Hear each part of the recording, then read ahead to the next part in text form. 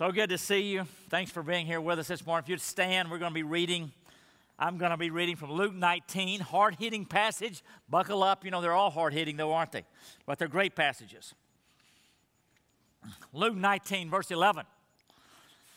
As they heard these things, he proceeded to tell a parable, because he was near to Jerusalem, and because they supposed that the kingdom of God was to appear immediately. He said, therefore, a nobleman went into a far country to receive for himself a kingdom and then return. Calling 10 of his servants, he gave them 10 minas and said to them, engage in business until I come. But his citizens hated him and sent a delegation after him, saying, we do not want this man to reign over us. When he returned, having received the kingdom, he ordered these servants to whom he had given the money to be called to him, that he might know what they had gained by doing business. The first came before him, saying, Lord, your mina has made 10 minas more.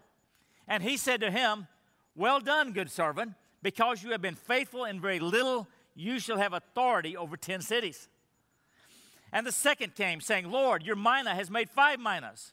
And he said to him, and you are to be over 5 cities.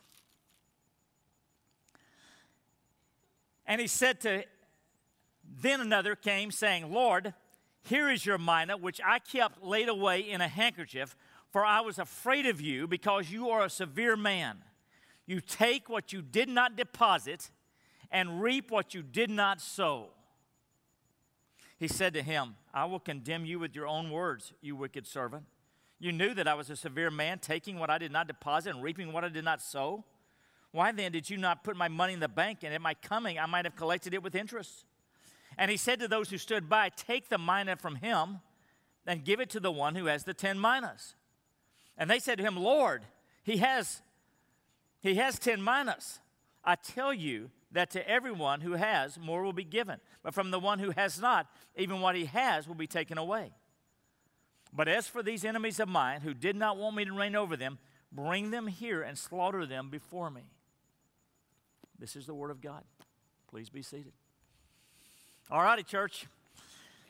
Keep in mind that this is not some prophet, some great man, some religious teacher. This is the living God who came to earth, who walked on water, who healed people, who was full of compassion and grace. This is Jesus Christ, the judge of the living and the dead, who is teaching us. What is he saying to you and to me? Not just what is he saying to those first century hearers in the town of Jericho, but what is he saying to us today? Because this is the Word of God, not just it was the Word of God. Well, we get a clue at the outset in verse 11 when we are told that he told this parable for 2 reasons: because he was near Jerusalem and because they supposed that the kingdom of God was to appear immediately. This is what's going on. They were thinking Jesus is going up to Jerusalem. He's been talking about the kingdom. This is Passover festival. They'll be shouting out, Hosanna, save us, Hosanna. Except they're not just thinking about spiritual salvation. They're thinking about political salvation. Rescue from the Romans. Save us from the Romans. And they are expecting the rumor. Everybody's abuzz. Jesus is going to inaugurate his kingdom on earth. They're expecting the kingdom. And he's almost to Jerusalem. So he's come from the Sea of Galilee all the way down to near the Dead Sea. He's arrived at Jericho. We saw it last week with Zacchaeus. Now he's got a 17-mile final stretch through the Judean desert up to Jerusalem. And they are thinking, this is the time. Let this be the time. And they've been waiting centuries for this. And Jesus is going to let them know, yes, I'm the king, but I'm not coming to throw out the Romans. I'm a different kind of king. I have come primarily to die on a cross to save you from your sin, your deepest need of all. One day I will come back as king and rescue you and bring in the full kingdom, but not yet, not yet. And so he tells them this parable, this unusual parable, that parts of it seem to fit Jesus. Some of the parts don't seem to fit Jesus. One thing we need to know about the parables: they are not allegories. They're not little stories that every detail applies to Jesus, but there's usually a main point. The main point is what Jesus is going for, and we're going to see that in our parable. So he begins talking about, the kingdom is not coming yet. And he starts off with this story about this ruler, a nobleman. A nobleman went into a far country to receive for himself a kingdom and then return. That's what Jesus is going to do. That's what he was going to do that final Passover time. He was going to, after that, go into a far country in heaven, receive a kingdom, receive the kingdom in its fullness, and come back. Not now. Not now. Not yet. There will be delay. In some ways, we could call this the age of delay, the age of, really an age of mercy, because the Bible says that God doesn't want anybody to perish, but He's patient. He's merciful because He wants others to come to life in repentance. So this is an age of mercy. But the main part of the parable is going to be Jesus is going to leave behind followers, servants like you and me. And He's going to give us resources. And He wants us to use His resources, not ours, His resources, to advance the kingdom until He comes back. This couple of days ago, I'm reading through the book of Hebrews in my devotional reading, and I just came to this phrase again that we see throughout the New Testament, where it talked about those who eagerly await His coming. And that is the spirit of the faithful followers of the New Testament, eagerly await the return of our King. And I hope that's your spirit. He's coming again. Lord, come quickly. It's what we just prayed with the Lord's Prayer. May your name be hallowed. May your kingdom come. The Lord's Prayer is praying for that return of Jesus and the fullness of His kingdom. So it's going to be a while. 13, calling 10 of His servants, He gave them 10 minas and said to them, engage in business until I come. Now here we're coming to the main part of the story, that when Jesus leaves and before He comes back, He is going to give His servants gifts, resources. These 10 minas to 10 servants. A mina, we don't use that unit of currency, of course, and it was basically about 3 months' wages for a common laborer. So in our terms, $15,000, $20,000. Not an insignificant amount of money.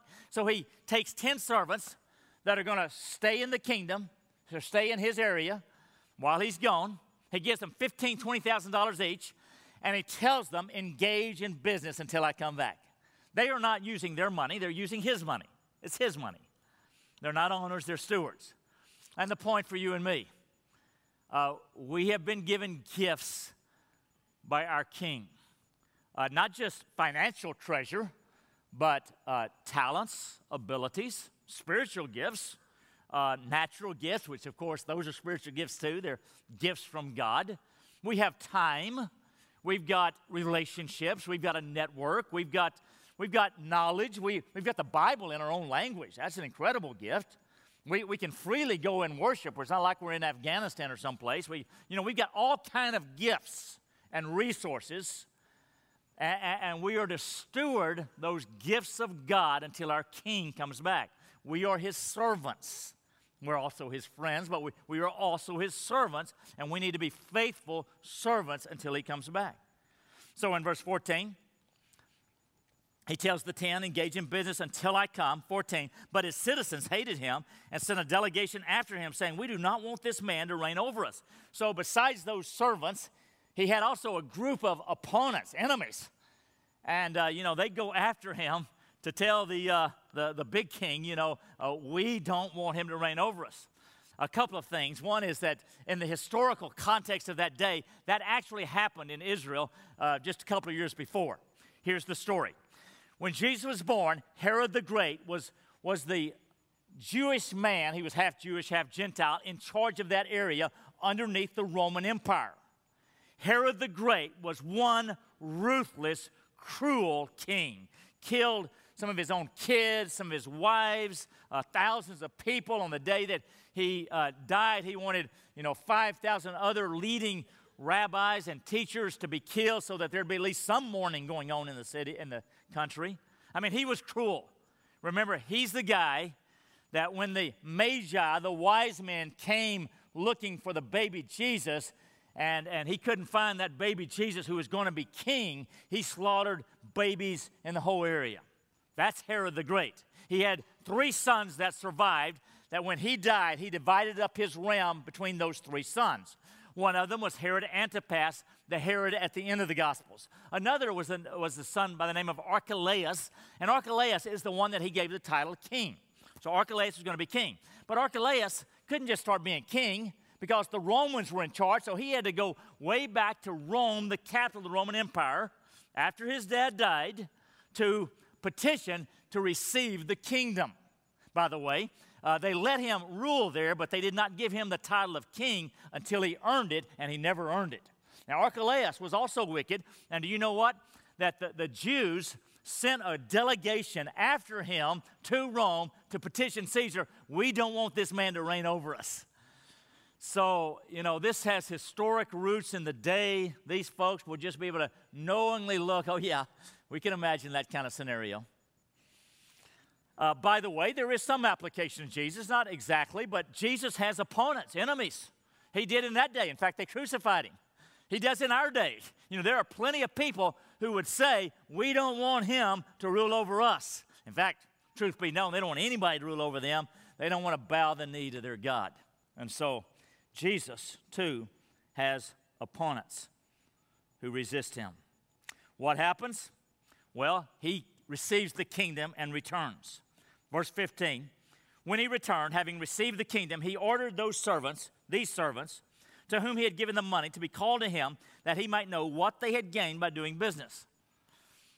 Church, Jesus is not talking about fictitious kings and things like that. He is talking about you and me. He's talking about his kingdom. And there is going to be an accountability for his servants when he returns. That is, we've been given resources, gifts, abilities, treasure, time, relationships. What did you do with what you had been given while he was gone? What did you do with what you've been given? There will be a real accountability. Now, church, just think about this. We might think that life is going to go on like this forever. In our better moments, we realize that's not true because we're getting older, aren't we? Those of us who are over 50, it's a little bit more real to us. Life is not going to go on like this forever. One day you will die. One day there will be a real accounting for the life that you lived here on this earth. Let me be clear. If you have trusted Christ as your Savior, there will be no judgment on your life about whether or not you're going to heaven or hell. The Bible is clear that the moment you believe in Jesus, you receive the gift of eternal life. A great passage to turn to would be John 5:24. Jesus says this with emphasis, truly, truly, I say to you, whoever hears my word and believes him who sent me has eternal life. He's already got it. Not going to wait until he gets to, till he dies. He already has eternal life. Now, eternal life, by definition, is a life that will never end, or it was never eternal, was it? So you're safe with him. And then he goes on, he does not come into judgment, but has passed from death to life. He's already passed from death to life. We got life. You're not going to come into judgment if you have trusted Christ as your Savior. By the way, if you're here and you haven't, do so right now. Pass from death to life. Call out to a Savior, and he will give you life right now. Jesus, save me. But for those of us who have done that, we don't have a judgment that we're facing about our eternity. However, there is a judgment about rewards in the kingdom according to how we lived our life on earth. For example, 2 Corinthians 5:10 is crystal clear, which says, for we, who's we? Well, Paul is writing to the believers in Corinth, so we Christians, for we must all appear before the judgment seat of Christ, so that each one may receive what is due for what he has done in the body, whether good or evil. What we do here in this earth, in our brief lifetime, there will be rewards in heaven. Did we live for the Lord?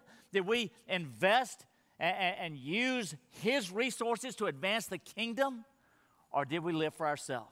The Bible is clear. Jesus is most emphatic that there are real rewards in heaven and earth. So we shouldn't despise those, minimize those, be afraid to talk about them. They're real.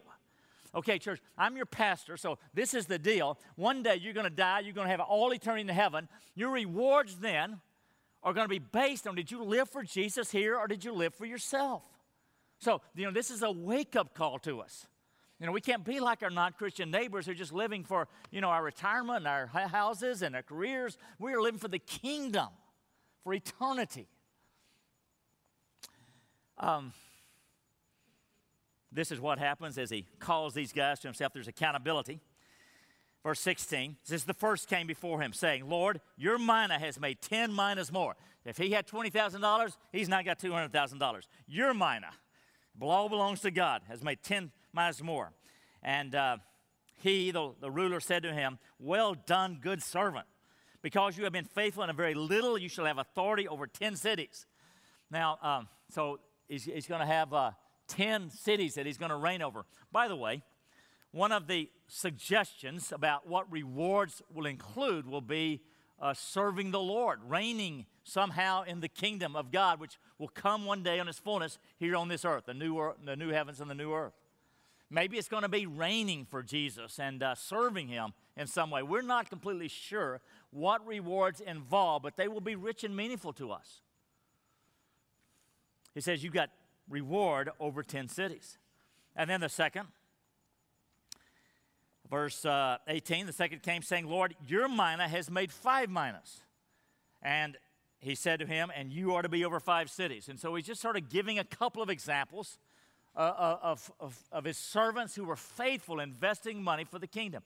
Church, we're not talking really about minas here and business. We're talking about servants of the living God, you and me.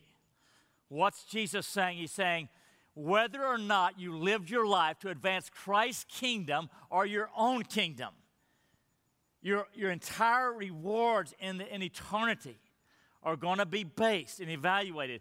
Faithful servants don't live for themselves, don't live for their agendas, don't live for their dreams, not just about them. Faithful servants of Christ take all of the resources that we've been given and we invest them for eternity. We invest them for kingdom. You're giving at least 10% off the top of your income. Certainly you're focusing on how you can reach your top 5 and help the poor and love people around you and do all you can to invest your life for the kingdom. To the extent that you and I live for the kingdom, to that extent, Jesus is thrilled and pleased, and there are rewards in heaven. Now, the plot gets really thicker here, this third guy that comes. Verse 19, make that 20. Then another came saying, Lord, here is your mina, which I kept laid away in a handkerchief, for I was afraid of you, because you are a severe man. You take what you did not deposit and reap what you did not sow.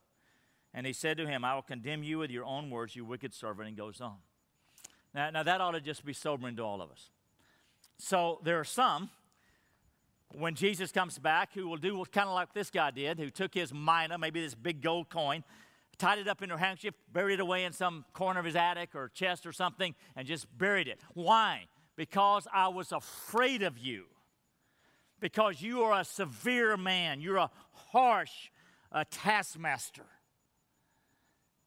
And so he was completely paralyzed by his fear.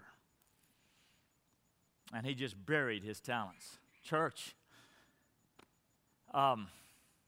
Christians do that. We are paralyzed by our fear. We completely misunderstand who God is. We think of him as severe and harsh. In fact, Brent and Elizabeth were so honest. Remember Brent talking about they grew up thinking there were rules and God just keeping score of all the bad things he's done. And Elizabeth saying, I just grew up thinking God was a scary God. And they're not alone. That is the satanic lie that so many people grow up in believing.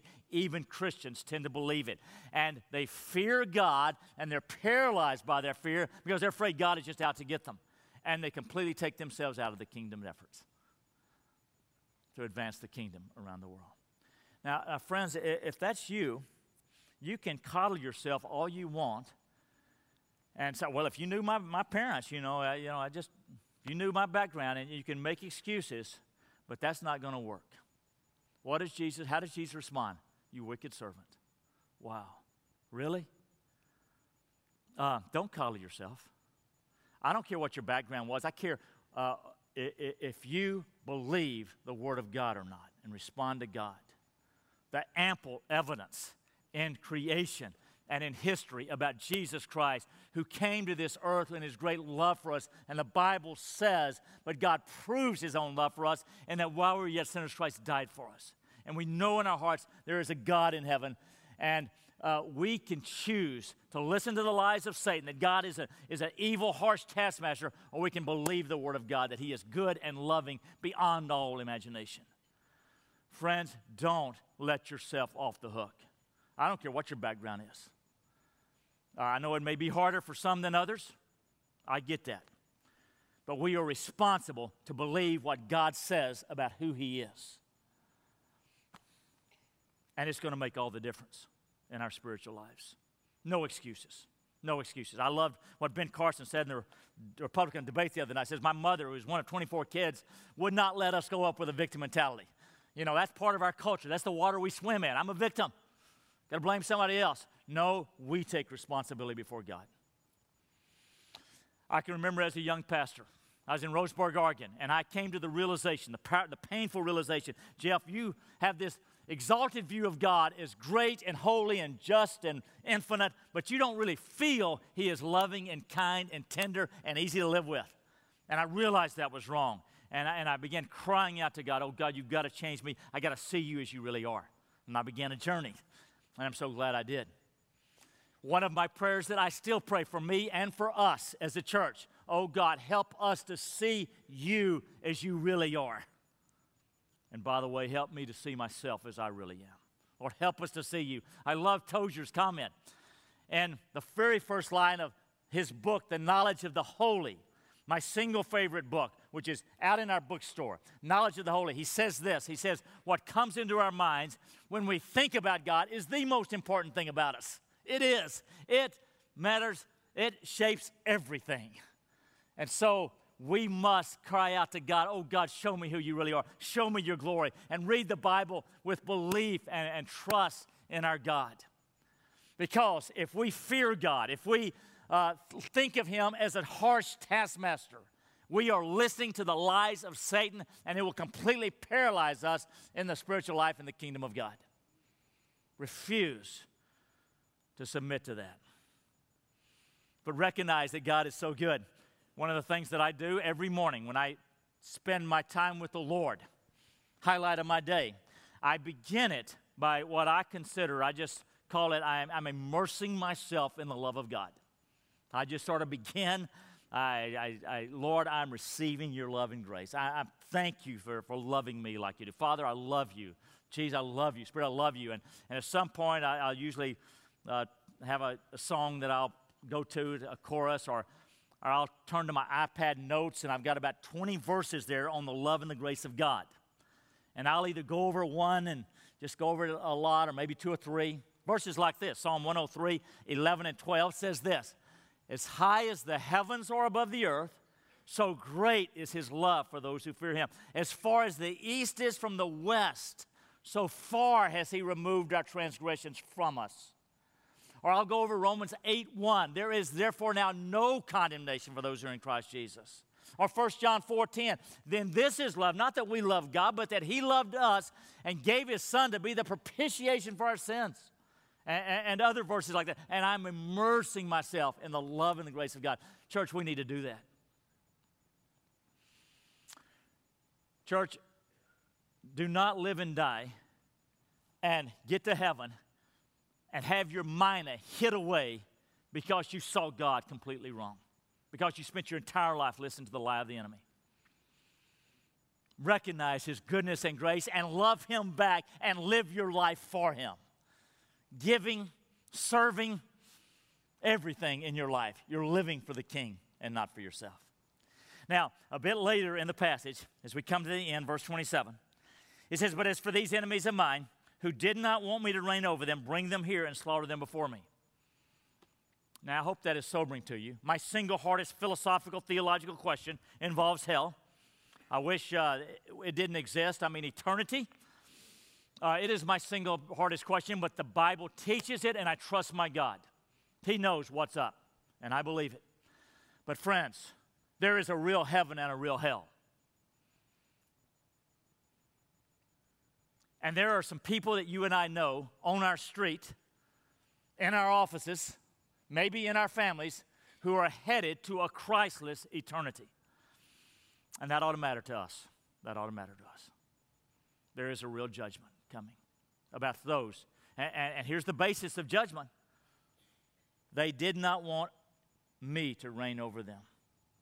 There are people today who do not want Jesus to rule over them. That's repeated at the start of the passage and in the last verse of the passage.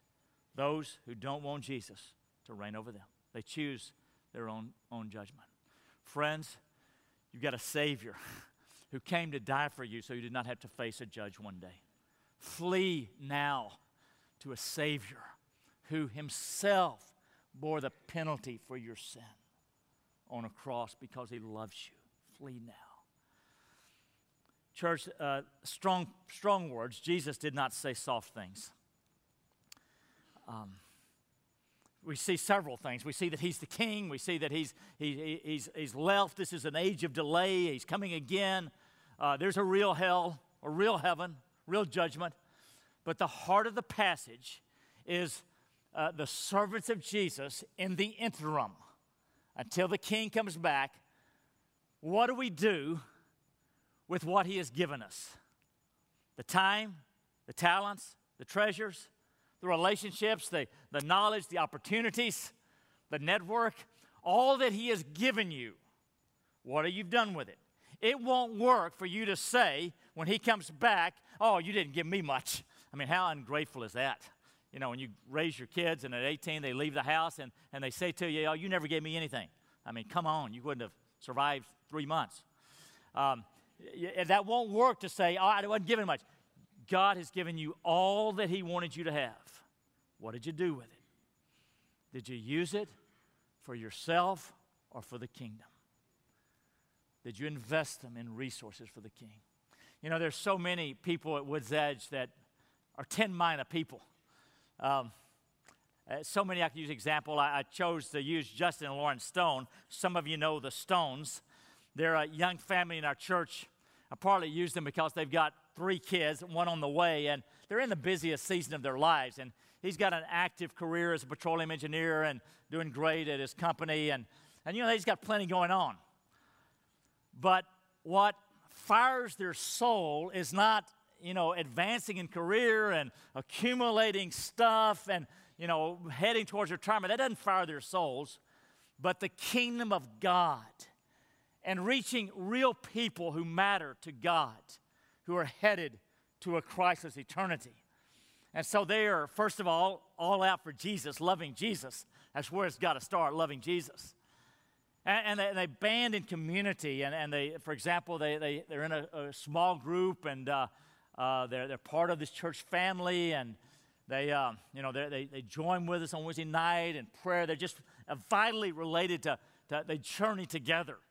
And then they're concerned to bring hope to the world by making disciples.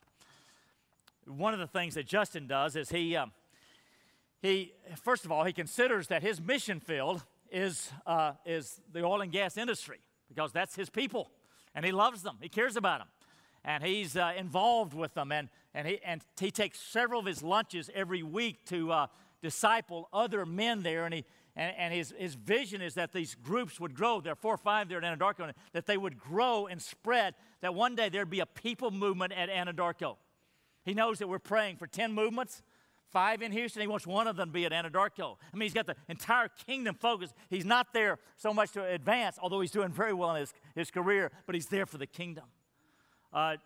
Lauren on Sunday and Wednesday nights when they come here, and the kids are fine. They have a great time. We got great children's ministry, and they've got their friends there. And Lauren disciples a group of 5 high school senior girls that she has now discipled for 3 or 4 years now. And she's changing lives for eternity. They're making disciples. And that they are 10-minor people. And my point is not that, you know, am I doing what they're called to do, but am I using the resources God's given me to advance the kingdom in the way he's called me to do it? Friends, I think of J.J. Watt. J.J. Watt, you know, when he was drafted 4 years ago, a lot of us who are football fans are thinking, are you kidding? They drafted this white guy from Wisconsin in the first round? I mean, we never heard of this guy. But man, he turned out to be this great player. And there may be other players with as much ability, but nobody outworks J.J. Watt. I mean, the guy is there the first thing. He's there after they leave. He does workouts during the week after the team has done their workout. I mean, he is fully leveraging his abilities he's given to be the best NFL player he can be. And you might think to yourself, okay, Jeff, if I got a $100 million NFL contract, I would work that hard. Friends, our motivation is so much greater. That's a game. Do you know that sports, which I love, sports is the toy department of life? It's just a game. Friends, we got a real heaven and hell, and the stakes are eternal that you and I are involved with. You and I are involved leveraging our resources, our money, our gifts, our abilities for the kingdom of God. We're changing lives for eternity. This is the only game that matters. And we need to be in it. We need to be in it. Church, it's between you and God. I can't stand there with you. One day, you will give an account what you did with what you've been given. Be 10-minded people. Stand with me.